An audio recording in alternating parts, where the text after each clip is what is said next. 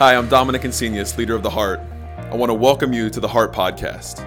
Thank you for letting us be a small part in your journey of faith. I hope this message today encourages you and strengthens you. Big things can happen when we expect God to move, so I pray today that God would speak to you through this message. We were going to start a brand new series today called The Only Constant, where we were going to dig into what change can look like. But because of the audible that we called this week, and we came to meet outside, I wanted to switch that up a little bit, and we're going to start that series next week. So today, I wanted to talk a little bit about, spoiler alert, Easter, and what that means and what we're celebrating, right? But one of our core values here at The Heart is choice. Choice underlines everything that we do, everything important that we do in our life. And for the short time that we're chatting about this today, I want y'all to be thinking about choices that you make in your life. Some of you are here today by choice. Some of you are here not because you chose to, but because someone that you love made the choice for you that you were going to be here today, and that's okay. I won't keep you here that long. But when it comes to choice and how that connects with our faith, I look at the story of Jesus, and there was a few choices that Jesus made that I see, in my opinion, propelled his faith, that kept him moving forward. And if you look at the story, okay, if you're following the story of Jesus, when Jesus starts his ministry, right, where he's teaching and preaching and healing and all the stuff we get to read about, that the start of that to what we're celebrating today, to the end of his life on earth, that was about 3 years. So it was a very short time that he was able to do all of these things. And throughout the story, if you look at some of the choices Jesus made, there are few more important than the choice that he made right before his death. Over the last couple days, if you've been keeping up, we have Good Friday, right? And then there's Saturday. Saturday is, some people call it Silent Saturday. It's a time of reflection because Jesus had died and he wasn't yet risen up. And there was probably a lot of pressure on the disciples because they're like, nope, he's gonna come back. Trust me. And then on the third day, that's what we celebrate today, that Jesus came back. But let's take it back a couple of days. What happened on Friday?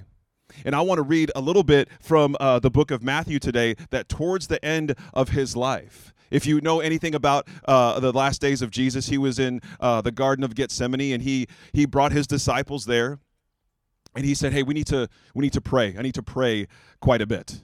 And so he brought his disciples in, a couple of his friends, and they went to go pray, and while Jesus was praying, they fell asleep. Anybody have people that they love in their life that fall asleep when they need them for something important? Okay. And so, he would wake them up. He said, guys, you can't even stay with me a little bit while I'm praying.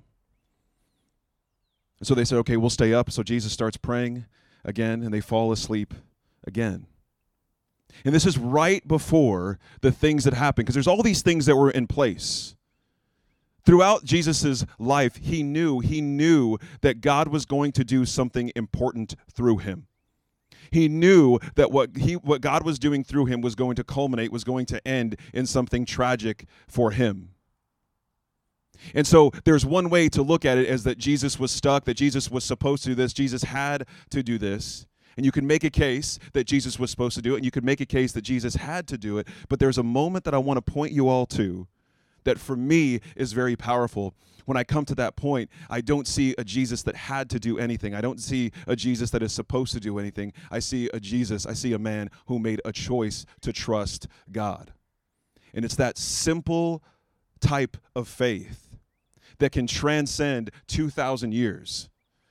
When people say you can be like Jesus, it doesn't, or when people say I want to be like Jesus, maybe that doesn't mean you want to be perfect, or you want to pray all the time, or you want to do all these things. Maybe we can be like Jesus in the way that we practice our faith incredibly simply. So let me tell you what I mean. I'm going to read, this is in Matthew 26.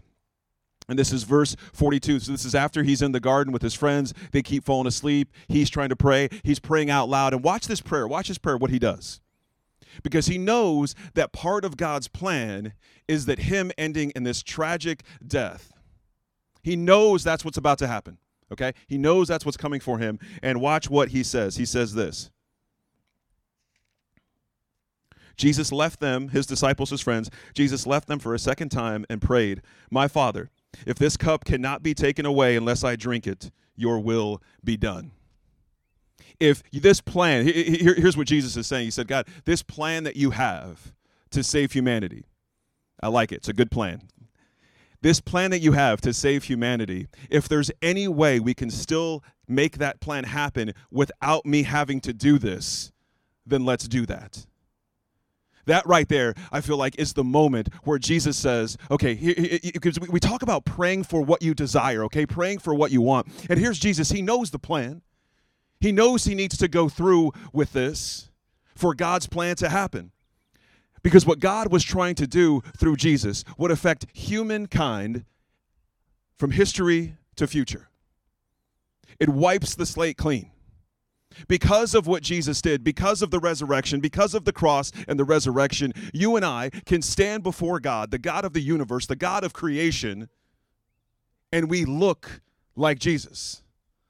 We are blameless. We are righteous because of what Jesus did. But for that to happen, you have to go back to this moment where Jesus said, if there's any other way that we can make this happen without me having to go through this, can we do that? But watch this. Watch the choice he makes right afterwards. He says,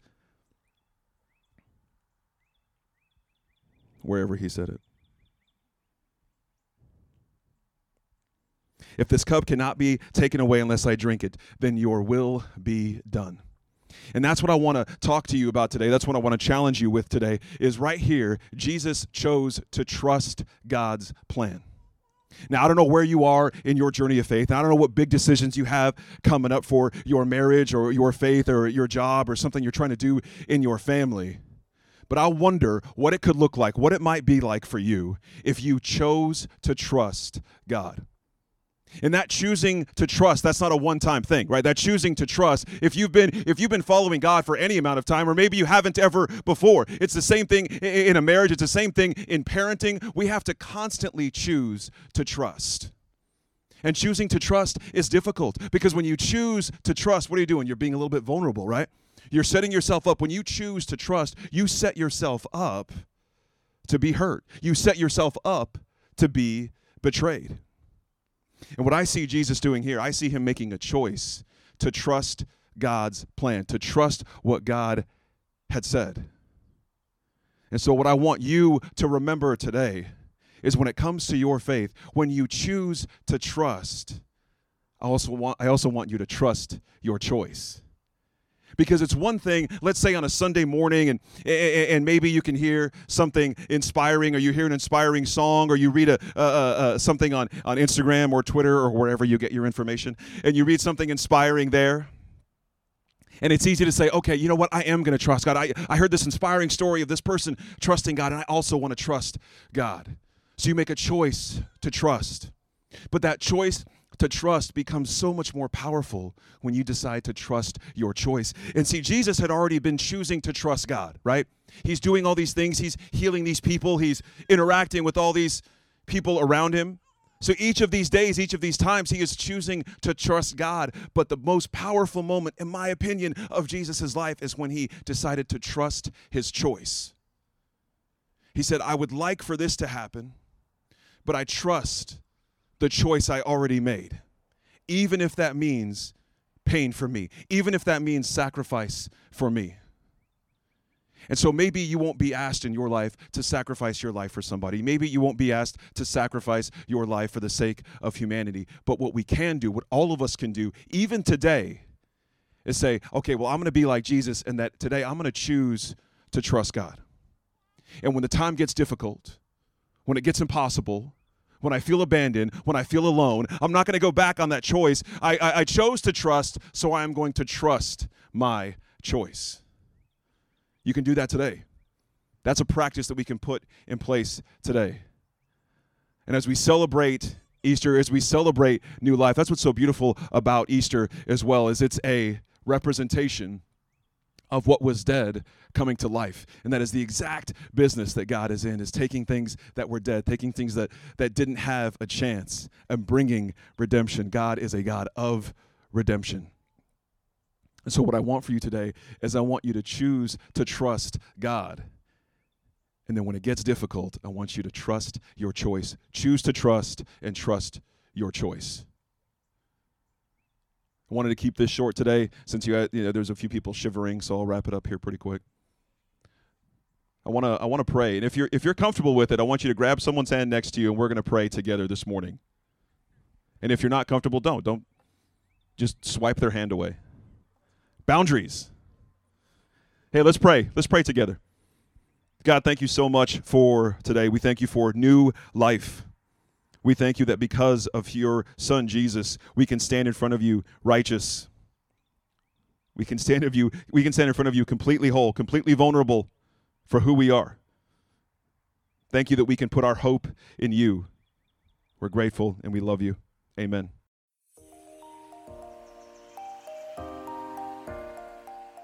Thanks for listening to the Heart Podcast. At the Heart, we like to say you don't have to go to church here to go to church here.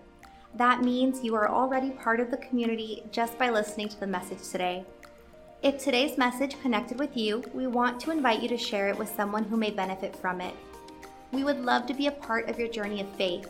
Please visit us online at www.theheart.church/next to see what your next step may be. And if you live near San Marcos, Texas, we would like to invite you to visit us in person this Sunday morning at 10 a.m. Remember to be bold this week and connect with those around you. It's how your relationships grow and how your faith grows.